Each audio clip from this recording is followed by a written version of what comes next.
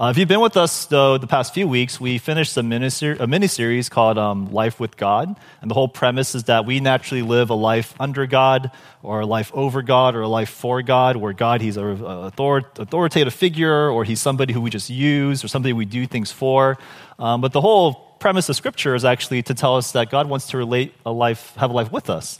But one thing that we've been kind of teasing is, well, what does that look like, though? What does it look like to live a life with God? Or more importantly, how can we experience this? And so I'm really excited to start this new series, which is called Practicing the Way of Jesus. And we're going to do an introduction to this series by looking at a famous text in Matthew chapter 11, verses 25 to 30. If you guys have it in your programs, it's there. If you want to use your Bibles, your apps, use that as well. One thing that we do at our church, though, is we really believe that God, he's not an ancient text who's dead, but we believe in a living God who speaks to us now. And so if you're able to, can we all rise as we read this passage together? So Matthew chapter 11, verses 25 to 30. So starting in verse 25, it writes, "At that time Jesus declared, 'I thank you, Father, Lord of heaven and earth, that you have hidden these things from the wise and understanding and revealed them to little children. Yes, Father, for such was your gracious will. All things have been handed over to me by my Father, and no one knows the Son except the Father, and no one knows the Father except the Son, and anyone to whom the Son chooses to reveal him. Come to me, all who labor and are heavy laden, and I will give you rest. Take my yoke upon you and learn from me, for I am gentle and lowly in heart, and you will find rest for your souls. For my yoke is easy and my burden is light.'" Can I pray for us real quickly? Father, would you bless us? Help us to understand what your words, and especially, God, may we, oh God, be able to apply it into our lives. Would you bless, O Lord, this time as we hear you speak, and just lift up, O Lord, our time together today. In your Son's name, amen. You may please be seated. So during the pandemic that happened, I did what a lot of maybe you folks try to do while stuck at home. I tried to build a homemade gym. The reason why was, like many of you, I felt very unhealthy as the time passed at home. All the local gyms were closed, and so I decided I'm going to make myself a gym. Because I saw other people do it on YouTube. I heard some of you all did it. And so I decided to make my atrium into my own little gymnasium where I purchased a bunch of weights, not just weights, but free weights. And I used to work out back in the day, but I never used free weights before. So I looked up on YouTube, how do you use free weights? What's the most effective exercises? And not only that, I was working out differently this time. Back in the day when I worked out, I'd always lift to get bigger and more muscular. This time, I was just trying to lose weight, just trying to lose all the fat that I gained. And that's a different type of workout. And so I looked up all the information, I bought all the weights, I had my atrium all set up, and if you knew me during the pandemic time, you would have known that after purchasing all that, my body never changed. I looked exactly the same throughout the pandemic. And the reason why is because I learned how to exercise, but I never exercised. I never used it. It's to this day, that little atrium of all the weights is just collecting dust. I would sell it on Amazon, but I'm too lazy. It's just there, sitting, make me feel guilty. And I realized the reason why that happened looking back is that exercise and lifting weights, it was an idea and it was a theory, but it never translated into real life change. It never really applied into my life. And the reason why I share that is I think a lot of us, that's how we experience Christianity. For a lot of us here, Christianity, the faith, Jesus, it's an idea, it's a theory, that we believe, we accept, but it doesn't translate into real life change. I mean, how often is it for us, we go to church, we hear a message that we're convicted by, or we read a book that we really enjoy, talking about Christianity, going, I agree with everything this book is saying, or there's a podcast we listen to going, that is such a really insightful podcast, and we agree and just affirm it, and then you go back home and nothing changes. You're living the exact same life as you were before that church service, before that podcast, before that book. And we're just as anxious and depressed and burdened as if without the podcast, it's there. And our lifestyle, to be honest, it looks exactly the same. And I don't really blame us. I don't think that's just an individual thing that's a problem. I think the modern church, when we look at it, we do a really good job in every church. I'm pretty positive in any church you go to, and especially like in California and SoCal, they do a really good job of teaching you ideas. In other words, theology. You will know theology by coming to church, but one thing that the modern church really struggles with is practice. In other words, discipleship. Like, are we discipling our people? And so what ends up happening is when you have churches that do that, churches are filled with people and communities that learn a lot of information. But as I've been saying a lot, there's not a lot of transformation. There's not a lot of change taking place. And and the reason why is because transformation, I've been showing this a couple of times, which I believe it's not an invention. I think this is a discovery. Like, this is how people change, which is you have teaching, where we have to learn, but we also need practices where we do it, we practice it, and we do it within a community, and all through the power of the Spirit, that's where transformation takes place. And when I look at that, I'm like, that's just so true. That's just a reality of how people really change. There's teaching, there's practices, it's in the community, and through the power of the Spirit, there's transformation. But what happens for a lot of us is it's not this, but this is what our lives look like. There's teaching. You're here, and you're hearing teaching, and we're convicted, or the podcast, and the Spirit might be moving, but we don't change because there's nothing else. And so what I want to do, and what our church hopes to do, is these next 2 months, we want to clarify this. We want to talk about, well, what does the practices look like? What practices must I do in order to help the Spirit to be channeled for me to really change and be transformed? And I mentioned this because our goal that we mentioned earlier is for this upcoming year is to become a community practicing the way of Jesus in our lives. We want to be a community where we're not just learning, but we're really transforming. Now, how do we do this, though? How do we do this? What practices are we even talking about? What do we need to do? And what I hope to do today is to introduce this series by looking at the passage we just read. It's a very familiar passage. You probably heard this passage several times in your life. But I don't think it's a fully understood passage. I feel like it's a little bit abstract, and I hope to clarify what it's saying, and we're going to look at it and under the heading, 3 different headings. Through this passage, we're going to see, number 1, an invitation for the weary. Secondly, the secret of the yoke. And then third, the practices of Jesus. So an invitation, the secret, and the practices. And just to let you guys know, if you want to see further resources, a lot of these ideas, not just today, but this whole series, there are a couple of books I'd highly recommend. One book is this book called The Possibility of Prayer by John Stark. Excellent book that talks a lot about the things that we'll be talking in these next few weeks. Great book to look into.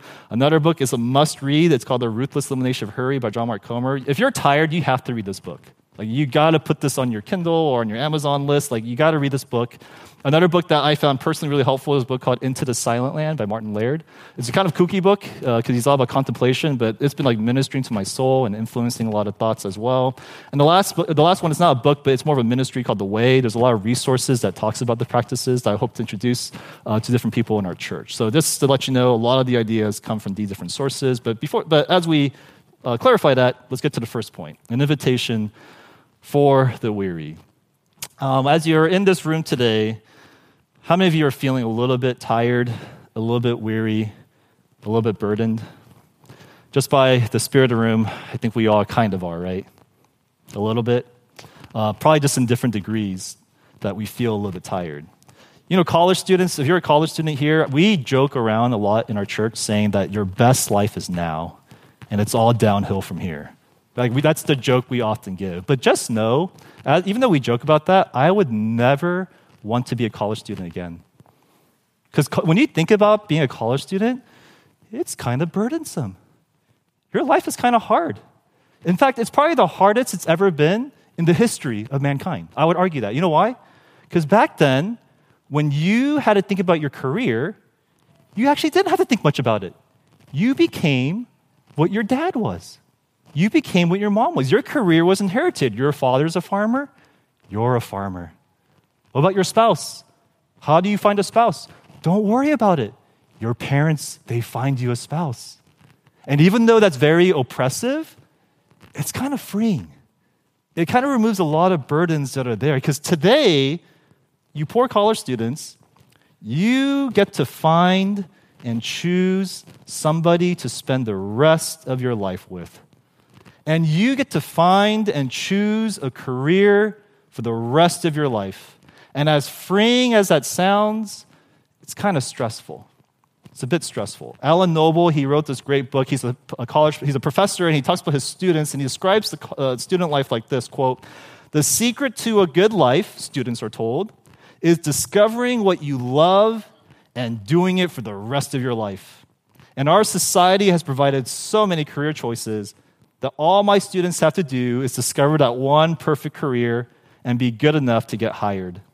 But if you spend any time really thinking about that, it's actually quite terrifying. There's tremendous terror of trying to choose the one right life. I think that's true. One saying that millennials always had was FOMO, fear of missing out. You know what Gen Z struggles with? It's not FOMO, it's FOBO, fear of better options. Did I choose the right option? Is this going to make me happy? Is this person going to make me happy? And that's why the number one mental health crisis in college, you know what it is? Anxiety. 65% of collegians say they struggle with anxiety. Now, we think as college students, well, once I find that career, once I get into grad school, even though life is still hard, it should feel better. My burdens should be lighter, right? Look around, college students. Do we seem happy? Do we seem less tired? Oh, it just gets heavier. The burden gets heavier. You now work 6 to 8 hours every single day. You now have debts that you have to pay, and you're stuck. You now have to really look for a life partner, a spouse to find. It really counts now. And your career, you're just now, even though you're in it, you're just always questioning, like, do I like this job? Do I like this career? Do I like where I'm headed? And what happens is if you think about it long enough, you're filled with a lot, not only doubts, but regrets. One professor, his name is Christian Smith, he talks about adults and what we struggle with. He says, quote, young adults, they find it hard to cope when real life often turns out differently.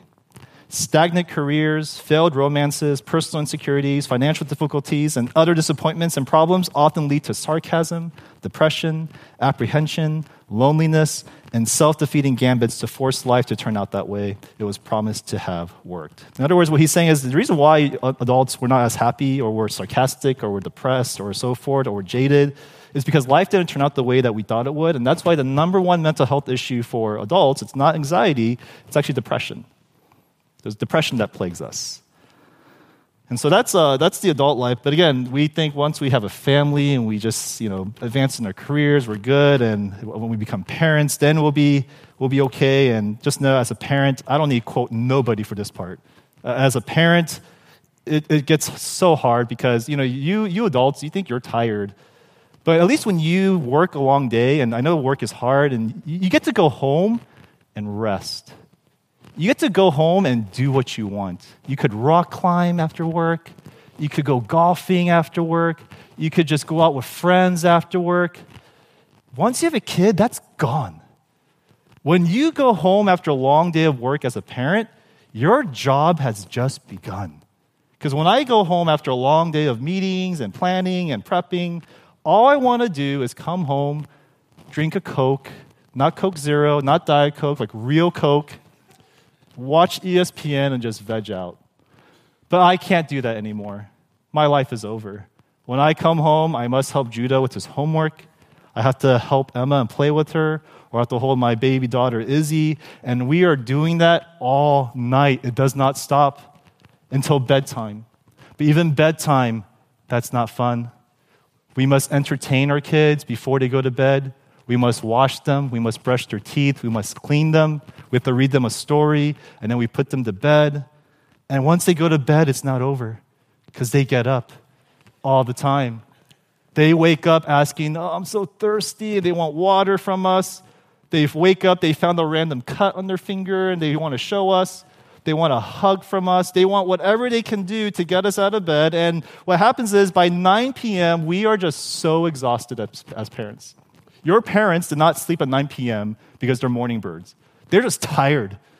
And we're tired too, as a parent, exhausted.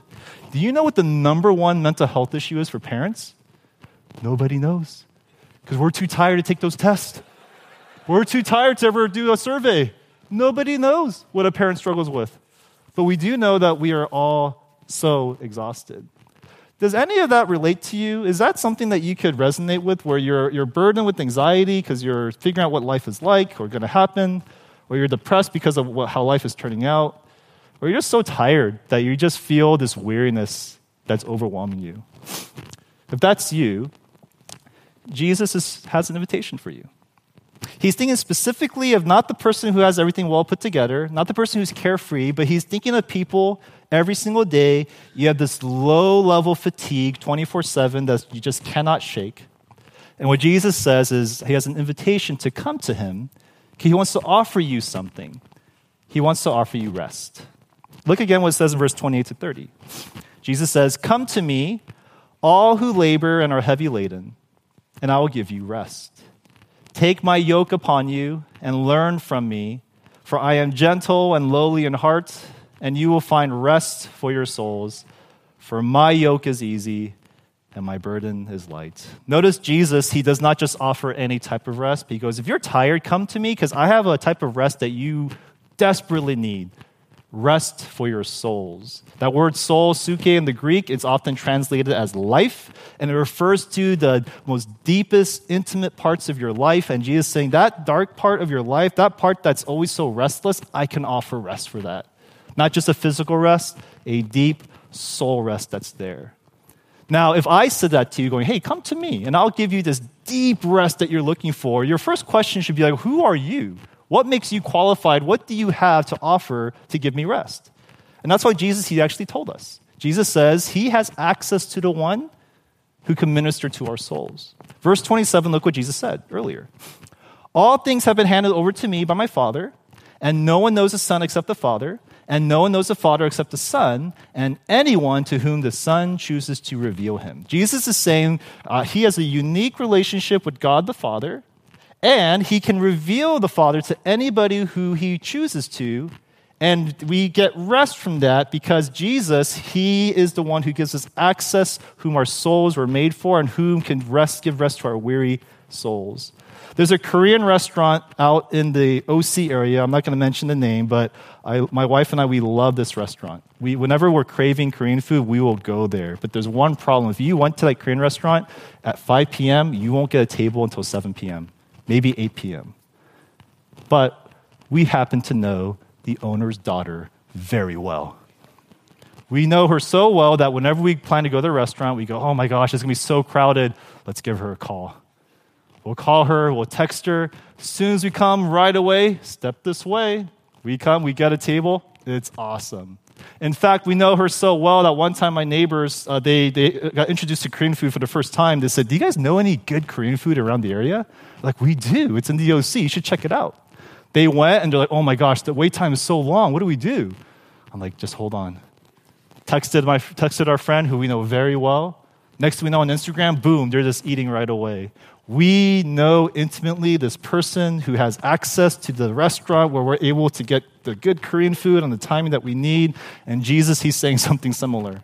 I have access to somebody who can give you rest for your souls because you were made for that somebody. Your soul was made from him. That's why sleep, Netflix, golf, it is relaxing, but it will not give you the type of rest that you are looking for because your soul was made for something greater.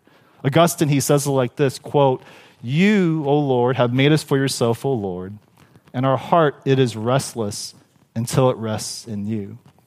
And Jesus is saying, I know this person who your soul was made for. I can give you access to his presence, and your soul will find this rest that's there when you're in his presence.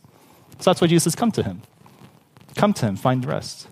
Now, how many of you, when you hear this, you hear how you're tired, come to Jesus, and you'll find rest. How many of you, when you hear this, you totally do not relate to this? How many of you are like that? Because for a lot of us, we might think, well, I'm a follower of Jesus. I've been going to church for a long time. I've been coming to Jesus. But I'm tired still. I'm really tired. I'm worn out. I have fatigue.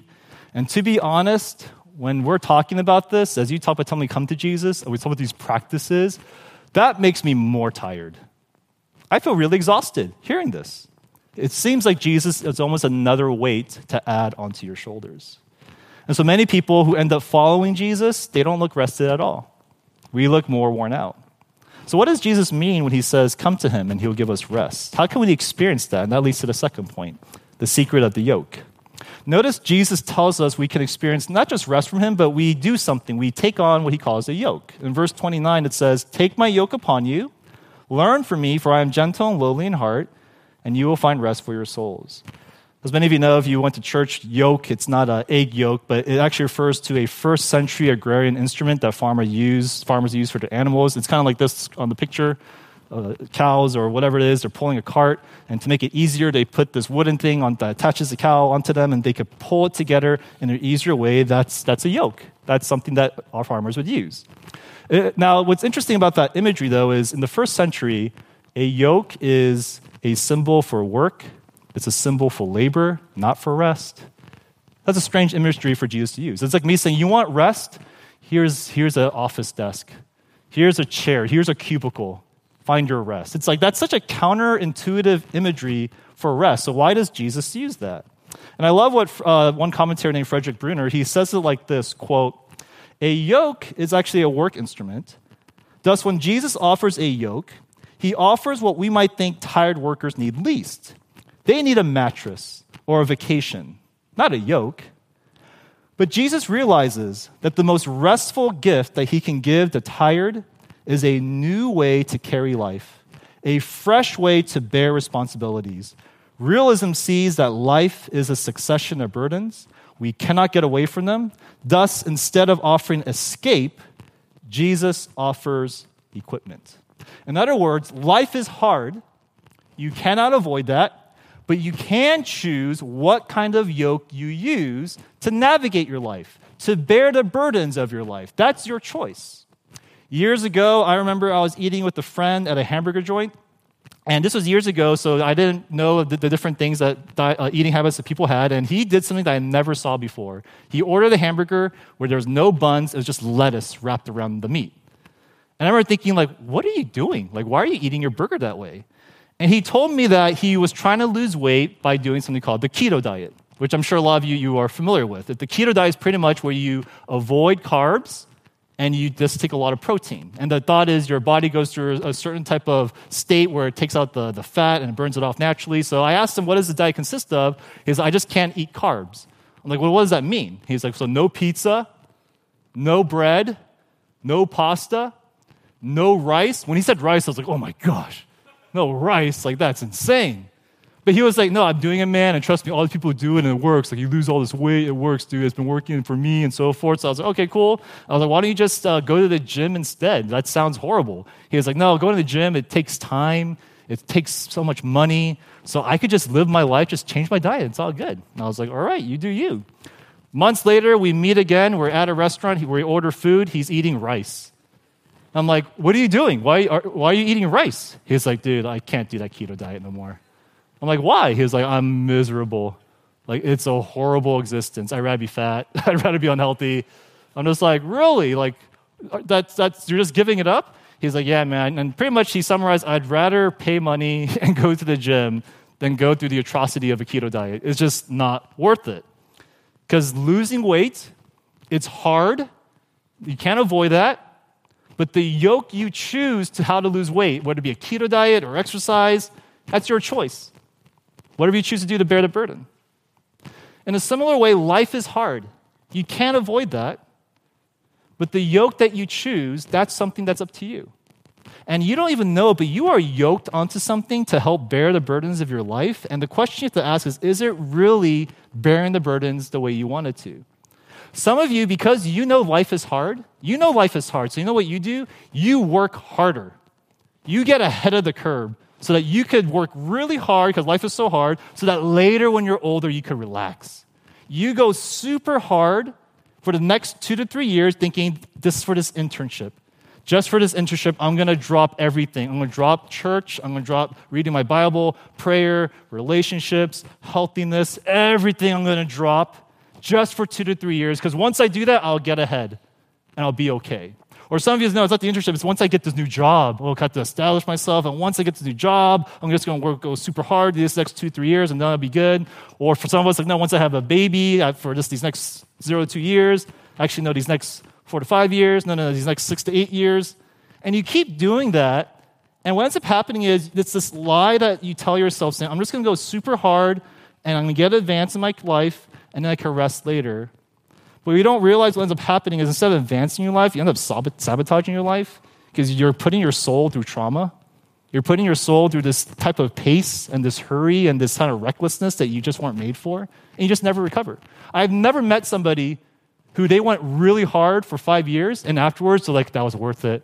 I'm in such a place of peace. My burdens are gone. It might be lighter because you're so crazy back then, but that's something that doesn't not necessarily a good formula, but for a lot of us, that's our yoke. That's how we bear our burdens. We just go hard for a few years. Or for some of us, this is the more popular one. We put our burdens and bear it by planning vacations. Not just any vacations, like epic vacations. We go hard on these trips. Like you guys go hard. Like again, I told you guys last week, I can't look at your Insta stories because I'm like jealous how hard you guys are going in your trips. And again, I'm not against vacations at all. Like I love vacations. Like go on your vacations. But realize, how many weeks in your life do you go on vacation? 4 weeks? Maybe max 6 weeks? If you have a generous boss, 8 weeks? What do you do about the other 42 to 48 weeks of the year? You just trudge along. You just suffer. You just kind of die slowly until the vacation brings a relief. And what ends up happening is that's why after vacations, even though the vacation is nice, when you come back, you're still tired. You're even more tired afterwards. One Christian leader named Carey Nieuwhof says it like this, quote, "The problem isn't how you spend your time off, it's how you're spending your time on. When the way you're living is broken, all the time off in the world, it won't fix it. Because you're just going at this pace that just jacks you, and vacation brings relief, not rest." And so what do the rest of us do? The yoke that we do is we self-medicate regularly just to get ourselves through the day. Some of you binge Netflix, you binge Korean dramas. Some of you play video games and get lost in the world after a long day. Some of you drink. Some of you take prescription drugs. Some of you watch porn. Some of you sleep. Some of you just endlessly scroll through TikTok or YouTube channels. You work out. You get into stocks. You do whatever you can just to bear the burden of the day. And even though you do that, again, it brings relief because it's a coping mechanism. You're always tired. You're always kind of exhausted. There's this fatigue that's there because you have yoked yourself to something to relieve you of the hardships of life, and it's giving you relief, but not this deep inner rest that you need. And that's where Jesus says, hey, all that stuff, take my yoke. Take my yoke upon you. Because it's, according to verse 30, it's easy, it's light, and it will bring you rest for your souls. Now here comes the key question, and this is the one takeaway I hope we could all take. What is Jesus' yoke? What is he talking about? Like, what's the imagery that we should have? And Jesus, he tells us. In verse 29, it's very explicit. In verse 29, he says, take my yoke upon you and what? Learn from me. Learn from me. Jesus lived the most truly human, fullest life ever on the face of this earth. He was a busy guy. He was the Messiah. He had a lot of things to do. And yet Jesus was the most gentle, most kind, most chill, most easygoing, most convicted, most deep person in the world. I love like this imagery that I heard where, when you look at the life of Jesus, whenever he goes anywhere, there is no type of stress or rush. Someone's dying. Oh, it's all good. Let's go. Let's take 5 days to go there. As he's going, someone goes, someone else is dying. Okay, let's go. And they're like, what are you doing? Oh, don't worry. I'll be there. And he's just so chill. He's all good. And the reason what Jesus is trying to say, that doesn't happen automatically. Jesus, he lived a certain way in order for him to have that type of, the Spirit to move in that way in him. And he's telling us, take my yoke, meaning like that animal imagery, attach yourself to me and come follow me. Look at my pace. Look what I do. Learn from me. And therein lies the secret of the yoke. Dallas Willard, he says it like this, quote, "In truth lies the secret of the easy yoke. The secret involves living as Jesus lived in the entirety of his life, adopting his overall lifestyle. Our mistake is to think that following Jesus consists in loving our enemies, going the second mile, turning the other cheek, suffering patiently and hopefully, while living the rest of our lives just as everyone else around us does. It's a strategy bound to fail." What Willard is saying is, if you want to learn the yoke of Jesus, you have to live like Jesus. Adopt his lifestyle in all of life. Or I like how John Mark Comer puts it. He puts it like this, quote, "If you want to live the life of Jesus, you have to adopt the lifestyle of Jesus." Now, before we move on to what that looks like, let me address two different groups here in light of that. To my church friends, to people who you grew up in the church or like the gospel and so forth, we get the gospel wrong if we only see Jesus as Savior, which I feel like for a lot of gospel-centric people, that's what happens. The gospel tells us we're not just saved by Jesus' death on the cross, although that's true. Due to death on the cross, my sins are removed, the punishment is paid. But it's not just Jesus' death, but it's Jesus' life also, where it is covering me. It is, the technical words, imputed onto me, where now God does not judge me based on my life, but he judged me based upon Jesus' life, and because of that, I am called righteous. Amen to that. That's true. But the gospel goes wrong when that's the only relevance of Jesus' life. The only purpose of Jesus' life is to cover my righteousness, and that's it. Because when I read my Bible and my New Testament, aren't we also supposed to conform into the image of Christ? Aren't we also supposed to be able to look like him and become like him? In other words, Jesus' life is not just something imputed onto me, but it's also something that I am to slowly weave into, slowly grow into, slowly take steps into. That's what we're supposed to do. And in our kind of more conservative circles, for some reason, we have a hard time with that because we think there's something that affects the gospel, but I don't think that's really true. Francis Chan, he was at a conference, and I thought he spoke really well to the age of our church era these days. He says this, quote, "Some of you, talking to Christians, you really, really, really, really like Jesus. But if you are honest with yourself, you don't really want to become like him. You praise him, you sing songs, you love him because he loved you enough to suffer his whole time on the earth for your sake. But you're going to make sure you have fun while you're down here and that you have a good time. In short, you think Jesus is a great Savior, but not a great role model. He's good for my salvation, but he's not good for my everyday life." And that's like this churchy mentality that a lot of us has that I think is just not true. You violate the gospel when you leave it at that. For others of us, maybe that's not something that we kind of wrestle with, but you're just tired again. Like you barely are paying attention to this whole sermon. You're so tired. You're just weary. And again, when we talk about following Jesus, you're like, oh, all right, so what are these practices? Like, I'm so tired. I have a baby that I'm holding in my arms. I have a stroller that I'm pushing around. I have a deadline that's due tomorrow. You're just tired and weary. And I think the reason why Jesus and following Jesus feels so tiring is because of this. You plan to live your normal life, and you're figuring out, how do I add Jesus on top of that? How do I squeeze Jesus into that? You're going to have the same schedule. You're going to have the same late evening habits, the same Netflix shows, the same tea times, the same friend hangouts, and you go, oh, to add Jesus to that too? That feels really exhausting, and it is exhausting if that's how you approach your faith. That's very exhausting if you try to live your life like you are, and you add following Jesus on top of that. The most exhausting thing that you could do, and that's why a lot of Christians are exhausted. But Jesus is saying, if you want to follow him, you have to not add him like this, you have to reshape your whole life. Everything has to change. That's what Jesus literally says is following him, denying yourself, taking up your cross. Re-examine not just the parts of your life, but all of it so that you can follow him. You know, recently my wife, she's been rebuking me. She's like, "Hun, can you do me a favor?" I'm like, "What do you need me to do?" "Can you wake up earlier for me every day?" I'm like, "What do you mean?" Because I wake up pretty early. I wake up like at 7:15 because the kids, that they get to school, we have to leave by 7:30. So I wake up at 7:15. And I make sure, like, hey, I get ready, and then 7:30 we're good, and we just go. And she's like, "No, I get it. Like, you're waking up early and you're getting the kids ready, but it's stressful when it's like that short of time to get the kids out. So can you wake up earlier every day?" I'm like, "No problem. Got this." I haven't been waking up early at all. It's so hard. It is so hard to wake up early for myself. And I remember thinking, this is just a hard thing to do because I'm not a morning person and so forth. But the more I thought about it, because I have to wake up earlier because my wife was stressing out, I realized, the reason why I have a hard time waking up early is because I sleep really late. It just makes sense. I'm like, wow, I sleep really late? If you're on Instagram and you follow me, I post stuff really late because I'm up really late. I'm like, oh my gosh, I just need to sleep earlier so that I could wake up earlier. Makes sense. I have not been sleeping earlier. It's so hard. It's so hard to sleep early. And you know why it's hard to sleep early? I realize this. My day is jam-packed. Like, I am nonstop from 7:15 a.m.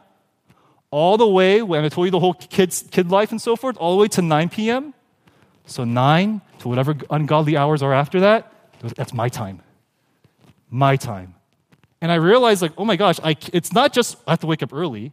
In order for me to do this, I have to re-examine not just my nightlife, my life, like my day.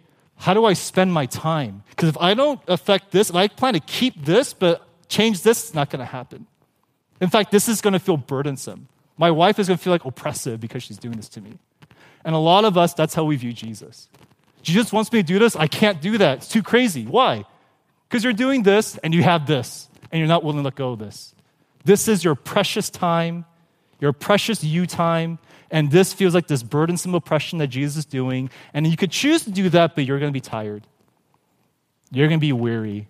And what Jesus is saying, if you want to find rest, like consistent rest, a rhythm of rest for your souls, you have to change this. This has to shift. And then you will find the rest that I'm talking about.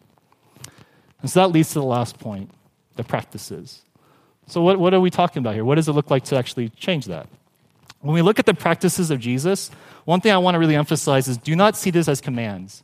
I think the word command, even though I believe in commands, it tends to color it in a way that I don't think Jesus really means us to understand it. One quote that John Mark Comer I think is helpful. He says like this, quote, Jesus, these practices, he didn't command us to follow his practices. Neither did he give lectures on how to do them or offer Saturday morning workshops. He simply set an example of a whole new way to carry life. Then he turned around and said, if you're tired of the way you've been doing it and you want rest for your souls, then come. Take up the easy yoke and copy the details of my life. Another way I like to see it is instead of viewing it as commands, view it as a template for your life. A template. You ever try to make a document that you had no idea how to make? Like I've been told as a church leader, like, hey, can you make this spreadsheet? Can you make this foundational document? I'm like, I have no idea how to do that. So I just start typing and it's chaotic. It's just chaos. So the best thing I could ever do is I ask somebody, do you have a template for that? They send me a template. I go, just fill it in. I create it my own way, but I fill it in, and it kind of gives me a breath of fresh air. Going, okay, this is what it's supposed to look like. Jesus is saying something similar. Your life is crazy, and that's why you feel crazy. Let me give you a template for life. This is a template. Adjust your life to this. And Jesus says when you organize your life that way, he promises something, rest. So what are these practices? What are the practices that Jesus does? The best place to look at is in the Gospels, the 4 Gospels of Jesus' life. And what we're going to do is even though there's a lot we could spell out, I want to highlight these next 8 weeks, 8 different practices. 8 practices that Jesus does. And I want to preview them one by one right now. Number 1 is this, silence and solitude. The practice of silence and solitude. I think this is the most needed practice of our day. In this day and age where it's so noisy, it's so loud, you can't get off your phones, you can't turn off the TV. In this crazy day and age, silence, solitude, the practice of being still, away from the noise, and remembering that God is here. That's a practice that is the most needed in our time and day. And Jesus does it all the time. Here's the second practice, Bible reading. I describe it as the most foundational practice. It's a practice of where you're in the midst of CNN and Fox News and your friends and your parents, all their voices shaping you. This is a time where you pause and you're hearing God's voice and allowing his words to shape your life. There's a practice of, thirdly, of prayer. I think this is the most difficult practice where you are not just hearing God's voice, but you're really trusting that God hears your voice, that you are sharing your heart with him and you're making that a regular rhythm of your life. Fourth practice, fasting. This is probably the most neglected practice of the church, where we are denying our body of what it wants so that we can remember what we really need. Fifth practice, Sabbath, the most countercultural practice. It is the practice of one day every week you set aside to pause and to rest and to stop working. Sixth practice, hospitality. I describe this as the most life-giving practice, where you open your homes to people, you break bread, and you fellowship together. Seventh practice, simplicity, the most life-changing practice, where you declutter your life, you empty your Amazon cart, you look at all the things that you think you want, and you realize that's less material possessions, that's cluttering you of feeling things and even being aware of things. Simplicity. And the last practice, generosity, the most rewarding practice. The practice of giving ourselves, our finances, our services to others for their betterment. I'm not saying all these practices, adopt them now, but rather some of these practices, we're doing them and it's great, but you're only doing one or two of them. And that's why your soul needs more than that. For others, you're doing some, but you're neglecting some. For others, you're not even aware of these different things that are going on. For some of us here, you're not doing any of it, and that's why you're just so exhausted. And so I hope what this can be are resources and channels of grace for us to realize that God, He makes Himself available in so many different ways for us to experience rest with Him. So the plan for these next few months is this. Every Sunday, we're going to teach about each practice, see how Jesus did it, and how does it look like in our lives. In our community groups, what we're going to do is we're going to invite community groups to discuss the practices and consider even adopting a practice, to practice it together. It's at your pace. It's your choice. Community group leaders, you do it at your pace, your choice. But every week we're going to invite you, hey, how can we practice this as a community? We're also going to try to, in the new year, after we're done with the series, create something called formation groups, where we want to help you do the practices. Where, hey, if you, not just invitation, but let's do it. Like, let's do some of these practices so we could really grow. And the hope that this could become a culture of our church, where this isn't just a one-off, but regularly we revisit these practices and talk about, are we doing this? How are we growing in this? Let's really do a deep dive into this. Because if you want to find rest for your souls, Jesus invites you by taking upon His yoke, learning from Him, seeing what He does, and inviting you to do the same. Not because the practices themselves do something, but they connect you to someone. They are channels of grace. It's communion with the living God whom our soul finds rest in. To conclude, let me just share this final story. There's a book that I'm reading called Life of the Beloved. It's written by this Catholic thinker named Henry Nouwen. And Henry Nouwen, he's an interesting guy because he was a Harvard professor his whole life, an intellectual. But he spent the final years of his life working, leaving Harvard, and he worked with people with mental disabilities. That was like how he spent the rest of his life. And what's interesting in the book Life of the Beloved, he's writing to a friend who's not a Christian, and he's kind of explaining to him like why does he live his life this way? Like how does he even maintain a life that he's living? And why is he a Christian? And now at one point that really struck me, he was saying, as I think about like human life and life in general, the greatest trap in life, it's not success, it's not popularity, it's not power, but it's self-rejection. That is the worst trap that brings everybody down. And the reason why is because when you believe in the voice that calls you worthless, that says you're unlovable, success, popularity, and power, those become attractive solutions. That's why we turn to those things. And that's why the most important thing that a Christian can do every single moment, every single day, is to hear from the voice of God that you are beloved, that you are truly beloved. And this is what the practices are meant to do. When Jesus comes and fasts, I don't think He's just fasting for the sake of fasting.